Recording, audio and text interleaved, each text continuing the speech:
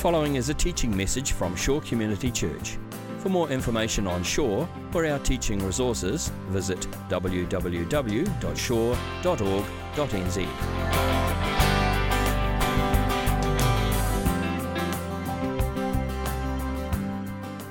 Well, I'd like to welcome you here today as well, if you're a visitor as well, especially if this is your first time here. Welcome to Shore Community.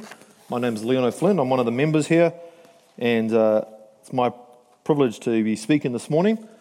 Now, I'm going to take my watch off, and so I can see the time, but as an old joke goes in preaching circles, a kid has taken a friend to church for the first time, and the friend's asking all about different things that are happening at church. What does that mean? And gets an answer. What does that mean? Gets an answer. Then the preacher gets up to speak and takes his watch off, and she goes, "What does that mean?" And she goes, "Absolutely nothing." So we'll see what we can do, all right? So, yes. We might have my opening slide here in a minute. When Ruben asked me to speak, I've only got 4 bits of paper, so there you go. If you're counting track, as I shuffle through, when I get to page 4, we're almost done, all right? So I'm not saying what's on each page, but I'm saying that's where we are. When Ruben gave me the parameters of what to speak on today, he said something from the Gospels. So that was as wide and as broad as we got when it came to what to speak on. So I took that literally. And am I falling off here? There we go. I think I'm just having a struggle with the mic and the glasses. So just hold on 1 second while I adjust. There we go. As my youngest tells me all the time, I'm getting old, hence the glasses. So something from the Gospels was the parameters. And so today what I'm going to present is some thoughts that I've been working on over the last couple of years. So it's a little unfinished. It's a little, lacks a little bit of polish. But it's also just a set of thoughts and some thinking that I've been working on, some issues. And more importantly, a central issue that I've been sort of grappling with. Maybe you've been grappling with it as well. And before you get too excited about what I'm going to talk about, and this has been part of the journey I've gone on over the last few years about what does it mean to be a Christian in the 21st century? How do we actually practically go about being a Christian in the environments we live in? All the time on Facebook, I see things about what life was like when I was a kid. And I'm getting old enough now that I see some of those memes actually speak to me. You know, growing up in the 80s as a kid, yes, great times as a kid in the 80s. And look at some of you going, I've got no idea what the 80s were like. Others are like, oh, yes, I was 30 then. Not naming names. So the next slide is sort of where I'm coming from. But what does it mean to be a Christian in our current culture? And this slide's got a whole lot of pictures I found online that intersects Christianity and politics and faith. Now, there we go. One of the most dangerous things you can do when you preach a sermon is to talk about politics up on the podium on a Sunday morning. All right? Because some people are going to love what you have to say, and some people are going to despise you for even mentioning what you said. All right? So here are some of the things I found. And this is just a quick little search that talked about the intersection of faith and politics, or Christianity and politics. Top left-hand slide, for example, basically says that if you're a Christian, you should vote for Donald Trump. It's as simple as that. And that was a sermon on the 2 connections, how black and water is wet. Vote for Donald Trump if you're a Christian. One of the other slides is coming to a different conclusion, that only someone who hates people could vote for Donald Trump, and you can't possibly be a Christian if you do that. There's a guy getting crucified up there in the Pacific Islands. I'm not quite sure what that's all about, but he seems to think that's something to do with politics and religion and his faith. There's a senior Orthodox official talking to President Obama in the White House. There's a couple of texts there talking about what it means to be a Christian, justice, trying to bring politics together. And just in case we get a little too carried away with ourselves and think that it's all an American problem, the bottom right-hand corner there is this picture of Westminster, which obviously is the mother of our parliament, which is literally connected to a church, and Anglican bishops sit in the upper house. So think about that. Church leaders voting on the laws of the land. Now, the upper house is a bit of a rubber stamp nowadays, but in the past it was actually the source of a tremendous amount of power. So Christian bishops were massive landowners back in the day, still are in England, and so they voted on the laws of the land. So don't forget, the Queen technically is the head of the Anglican Church. Anointed by God is the official line. So politics and religion, not just working together, but have actually merged into one piece. I also found this famous law, and maybe you've experienced this on various ways. It's called Godwin's Law. It's a law that came around a few years ago, and it goes like this. I'm going to read it out verbatim because it's quite worth reading. The longer a forum or a chat lasts, whatever the topic, the chance of being called a Nazi or compared to Hitler is 1. In other words, from a statistical probability perspective, the longer you're involved in an online conversation, it's a certainty at some point someone will call somebody a Nazi in there. Or, oh, you're just like Hitler. No matter what it is. So you start over here on a cooking recipe forum. If it keeps going, at the end of the day, someone's going to get called a Nazi out of this. And I don't know about you, but I've seen a few of these forums unfold, and I have no idea of the connection, but the person commenting clearly thinks the other person's a Nazi or compares them to Hitler. My favorite when you see that, and this is sad, this is part of my humor, is when someone who's Jewish gets called a Hitler.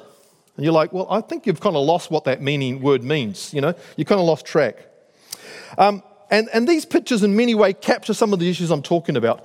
How do I, as a Christian, operate and share my faith and live a life that's honoring of Jesus, that demonstrates what he's about and brings his glory and not my own? I'm not saying anybody here who's of faith is wrong or is bad or is terrible. I'm sure they're working through this themselves. But I was thinking, what are some of the things that I can look at that might help me? And I grew up in a church community that taught me, much like Shore, that if you've got a question about something, go to the text and pray about it. So actually get into the Bible, which we're going to do here in a few minutes, and read and see what Jesus had to say on the topic and commit what you're trying to read to prayer. All right, so that's kind of where I'm coming from this morning. So I've got some answers. I'm not saying they're all perfect. I'm not saying these are the answers or that there's no possibilities of other positions you could come with, but here are some of my workings and some of my musings. And the passage we're going to be looking at today has helped me cut through some of the noise and got me to think about what does the kingdom look like. And I use the word noise deliberately. I'm going to share this little story. It's not a random story. A few years ago, there was a guy called Donald Trump running for election in America against a person called Hillary Clinton. And there was a little challenge I saw that said, go to Facebook and see how many of your friends like Donald Trump's Facebook site. And then go to the Hillary Clinton Facebook site and see how many of your friends like that site and put the score here. And most people had a score like 23-0. 42-1, so all of their friends supported one of the candidates or the other candidate. I had a score of 22-23. Big chunk of my friends in America loved Donald Trump, and a big chunk of my friends in America can't stand him and loved Hillary. So I was getting all sorts of stories coming at me, and it's just noise sometimes, almost overwhelming. You turn on any media, certain people that you talk to, they just want to talk about this stuff all the time. So I was thinking, how do I cut through this noise and actually have some principles that I can help with in my own life? So we're going to be in the Gospel of Matthew. That's one bit of paper. Chapter 11. And we'll get there in a few moments. But can we flip to the next slide? There we go.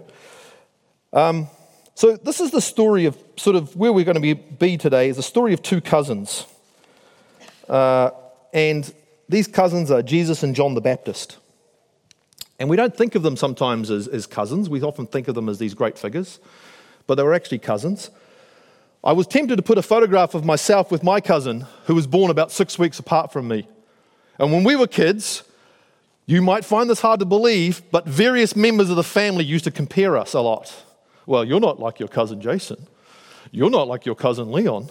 Your cousin Jason's doing this at school now. What were your grades, Leon? Oh, okay, here we go. And various people claimed that one of us was the favorite of our grandmother. So there was a little bit of tension there sometimes. Now, luckily, he and I just kind of worked through that and just blew through all that noise and ignored everybody. All right? But cousins, family, there can be some rough dynamics there sometimes. And what we're going to see today is John's been arrested, he's in jail, and he's not sure.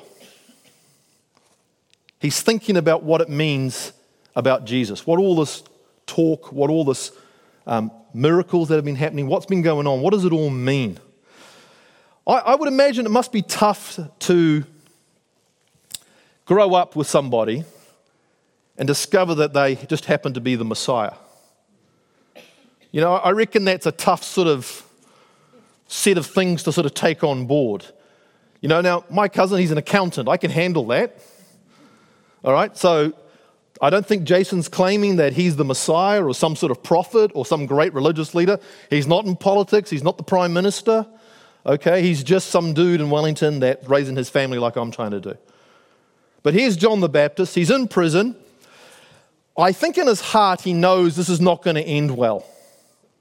By and large, when you're in prison those days, you didn't come out. Right? You got arrested. It was just a process before it ended. So here's John the Baptist. He's reflecting on Jesus.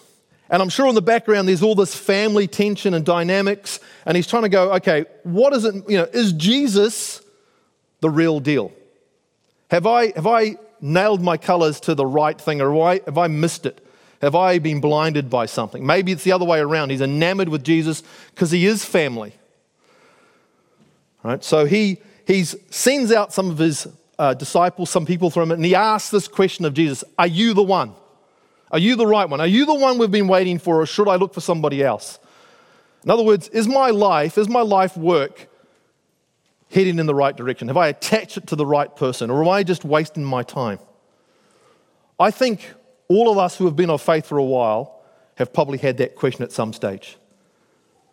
Am I on the right track, or is this just noise? Is this just a waste of my energy?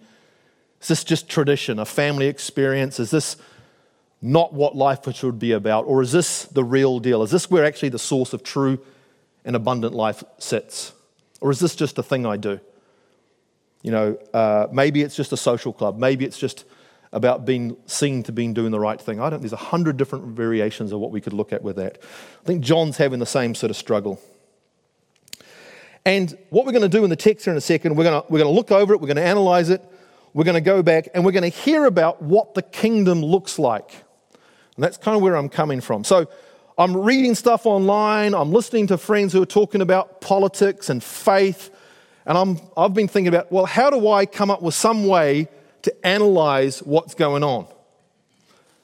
Jesus provides that for us here today. Now, this is just one sort of example of what he does. He does it some other places, but I think the framework we've got here will help us. Some of your Bibles, and I chose a kind of a more literal translation today on purpose, some of your Bibles might question where Jesus is quoting things from. They have different highlights. Some bits are in chunky, that means quoted from the Old Testament. Other bits kind of don't have it. So there's a little bit of disagreement about what Jesus is actually referring to. But what we see in this thing, if we've got the next slide here, what we see here, that third point there, a lot of quotations from the Old Testament in Matthew, especially the Psalms, especially Isaiah. In the next chapter over, he quotes directly from Isaiah chapter 42, which is the first of the 4 servant songs. And this section that he's talking about connects to some of those other passages, right? So the themes are all behind it, underlining and highlighting what's going on. All right, so let's read out these verses. After Jesus had finished instructing his 12 disciples, he went from there to teach and preach in the towns of Galilee. When John heard in prison what the Messiah was doing, he sent his disciples to ask him, "Are you the one who was to come, or should we expect somebody else?" Jesus replied, "Go back and report to John what you hear and see. The blind receive sight, the lame walk, those who have leprosy are cleansed, the deaf hear, the dead are raised, and the good news is proclaimed to the poor. Blessed is everyone who does not stumble on account of me."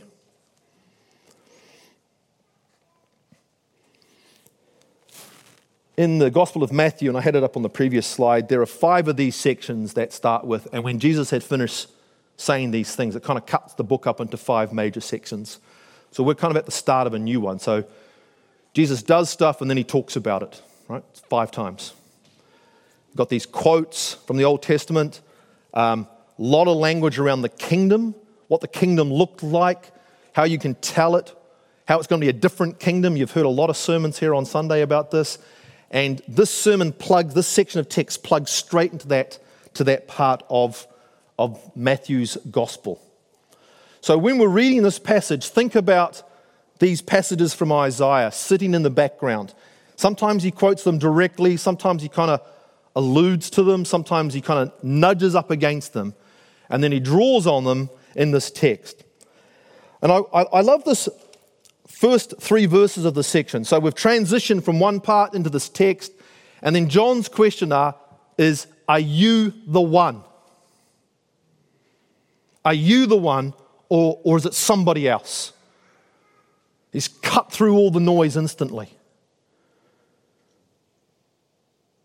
There are so many things that we can get sucked into and to soak up our time. Issues, retirement savings, house prices, justice, politics, sport. I know some of you might be loving the America's Cup right now, and that's totally fine. It's not unbiblical, right? But this question cuts right across all of that. Are you the one? I don't think, as much as I love Test cricket, yay for 2 more tests in June, that Test cricket is what my life should really be about. Or all my focus should be on watching my KiwiSaver account increase in value.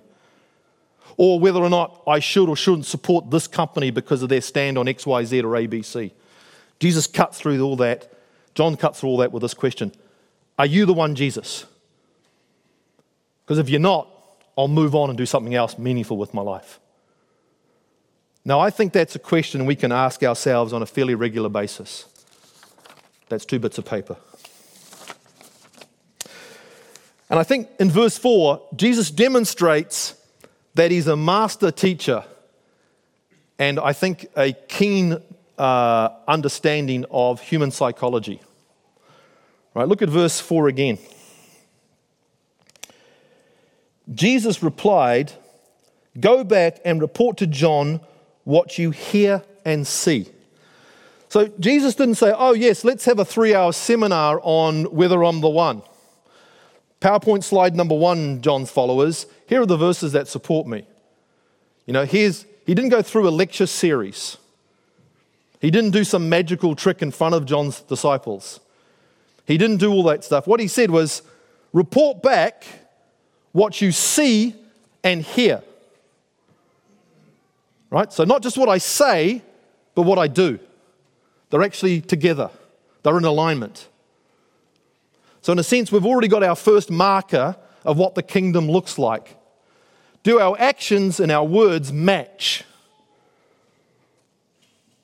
Or are they out of alignment? Do we actually take this stuff seriously, or is it just something we tick box on? Now, I don't know about you, but over the years I've gone through a lot of compliance training in my life at various institutions. And that's a great tick boxing exercise on a regular basis. Now, do you understand all the health and safety? Yep. Tick, tick, tick, don't care, tick, tick. Excellent, training done. Woo, let's go and have an early lunch. All right? That's how we love compliance.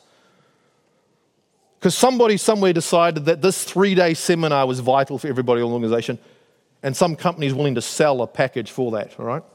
That's me being slightly cynical. But here's Jesus. Look at my life, John the Baptist's followers. Look what's going on here. Do my words and my deeds match each other, or are they out of alignment? So over here, you can't talk about love and mercy and beat people. You can't talk about compassion and have none. Generosity and you're not generous. So Jesus asks these guys to see if his life matches. And then Jesus outlines what's going on in this kingdom. And in these, verse 5, we see this. The blind receive sight, and we're going to come back and unpack these a little bit more. The lame walk, and those who have leprosy are cleansed. The deaf hear, the dead are raised, and the good news is proclaimed to the poor. So in other words, if that's not what's going on, it's not kingdom business. Might be good, might be noble, could be bad, could be evil, but if this is not what's happening in it, it's not the kingdom of God. It's something else. All right? That's what the text is saying to us today. So, here's a template that we can lay across something. What does this look like? Well, this is what's going on, John's disciples. The blind are receiving sight. Well, what's happening over here? I'm screaming at people that don't agree with me over something. Well, whatever that is, that's not kingdom business. That's something else. Again, could be good, could be noble, could be right, but it's not kingdom stuff. I don't see Jesus screaming at people, taking them down on Facebook. Hashtag slammed, outraged, you're wrong, I'm right. All right? The blind can see, the deaf can hear. Leprosy is cleansed. And then verse 6, which seems kind of oddly out of place at the end here. Blessed is anyone who does not stumble on account of me. And I read a number of commentators on this, and I thought this is the best explanation of this. That, and I'll read this quote out. Sorry, this is cheating. This is piece of paper 2A, all right? I've cheated slightly. If Jesus has bought the kingdom, and if Christians have begun to experience eschatological blessings through the ministry of the Holy Spirit, it is perhaps natural to expect and want the eschaton, the coming of the kingdom, now. But that is precisely what Jesus does not offer. Thus, in the present, the disciples of Jesus must be prepared for something less. We're looking for the kingdom. We want the kingdom to come, but it's not here yet. We get little tastes of it here and there. We get little examples of it here and there. Indeed, for the reality of suffering and death while even confessing the messianic identity and authority of Jesus, just like Stephen did in Acts, thereby expressing faith in the good news he has announced. So it's tempting when we read something like this to go, well, hang on, I'm not seeing that right now. If this is what the kingdom looks like, we don't see this anymore. It's not there. But it's there, it's not yet. Again, this idea that the kingdom has come, but it's not quite there yet. So let's turn back, and someone might point out to me, hey, Leon, it doesn't actually expressly say kingdom in this passage. Good eyes. I see most of you didn't pick that up because you look at me blankly right now when I said that. All right, so it's not expressly there, but it's all around and it's all weaved through, and the language is there. And again, this is what Jesus has been preaching, and this is what John's asking about. So let's turn to verse 5, and there's a couple of things we can do here that we've got to be careful. So on one hand, we can expect miracles still, right? I've heard stories in my life, people who are blind who now see, literally. No allergy, no analogy, or nothing else. They've received miraculous healing. That still could be part of what's going on here. I'm going to park that over there because that's not what I want to talk about today. We also don't want to turn this into a giant allegory, right? Well, getting sight, well, that means getting access to the internet because that's how you get sight today. So I'm going to, unless we give everybody the internet, then we're not really giving sight. Well, I think that we could do that. That's a nice ministry, but if we're not careful, we can just sort of miss all these things and put it over there and turn them into a giant sort of piece that we don't really connect to the text. But I think the next slide is where I am on this. So, blind receive sight. Those passages there in the central column is where that all took place in Matthew's gospel. Right? So when Jesus tells these disciples to go and look at these things to see if they match, what he's really saying is go back and look at the early parts of our ministry. And as us as readers, we know all these things have taken place. All right? So Jesus has healed the blind, the lame, the deaf, and so forth. Okay, so there's that actually going on in the text. But I started looking at these from a slightly different angle. The key thing I looked at here is what was broken is now fixed. What was broken is now fixed. What was excluded is now included. Right? Lepers were excluded from society. Many of the disabled in this day were excluded from society as well. Right? So what was broken is now fixed. What was excluded is now included. And all of these things give life. So I think what we're starting to develop here is some markers of what the kingdom looks like.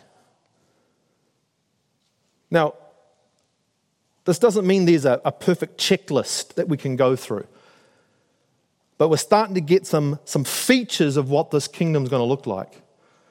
So in the background of the Gospel of Mark, he's constantly writing about this kingdom.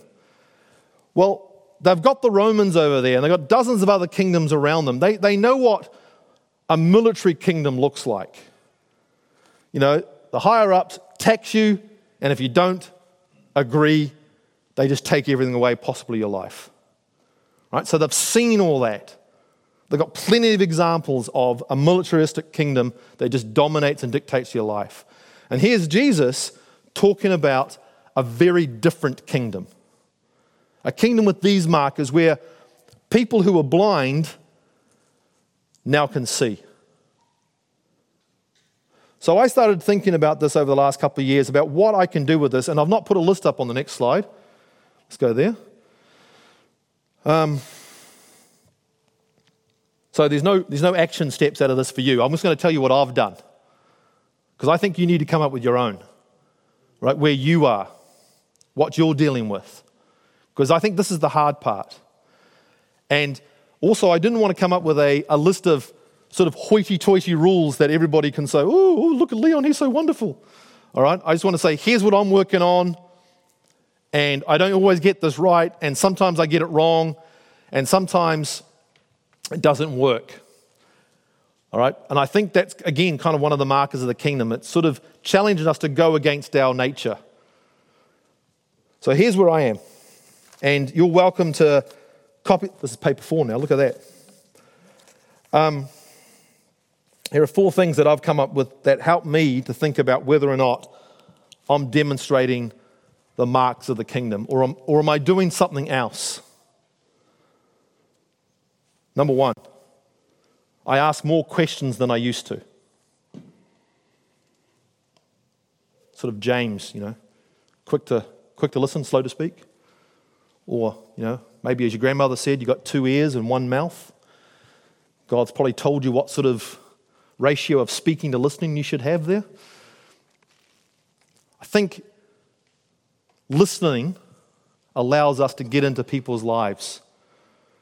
Some people are broken for different reasons. Some people are blind for different reasons. And when we listen, we assume that we try to assume that we're not and attached to that, we don't assume that we're the ones who aren't blind. So when I'm listening to see if I've missed something, or if I don't understand something, or a new perspective might show light on something. When we take the time to listen and not react. A lot of conversations are like that classic game of volleyball at school, just bash the ball over the other side of the net. Don't do anything with it, just get it over. That's how I still play most of my sport. But when we listen, maybe there's something in this voice or in this person's perspective that I've never thought about before that'll open me up to understand where they're coming from. Maybe I'm going to read a book that on the surface I probably don't agree with, but if I get in there, I will discover something new about where this person's coming from. Maybe I'm the one that's blind in this situation or deaf. Maybe I've never thought about it before. Had that slide at the start there with all the little political captions. Because of where I've grown up, I grew up in South Auckland. I live here on the shore. I've moved around with the military. I've lived in the States. I've literally been in different churches where people of Christian convictions have said that this political party is the one you should vote for in the up-and-coming election. And in this church in the same country, you should vote for this party. I'm not saying they're wrong, but there's a reason why people are saying that. And if we take the time to listen, we might understand where they're coming from. I only discuss, this is me now, political questions with people face to face. I had a period there where I used to love watching the forums and the blogs and watching the train wrecks that would unfold And maybe that speaks a little bit about my character. I've stopped doing that because it's just frustratingly hard to engage with complicated subjects in 144 characters. When I write, I take ages to get it just right, and I got to edit it and go back, put it into Grammarly, have another look, take that sentence out. So writing quickly on Facebook or on a forum somewhere to what someone has said, I know it's not going to come out right. And I think when we talk face to face with people about complicated subjects, we see their body language, we get to see their tone, we hear their tone, and we get a sense of where they're coming from, what they're about. So I've made a commitment to myself not to engage in certain platforms, even about serious things, even though I know quite a bit about the subject.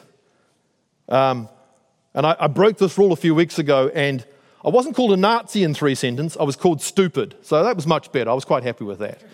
It's not too often I get called stupid in my life these days, but there you go. The other thing I do now is I ask more about what will the outcome be out of this.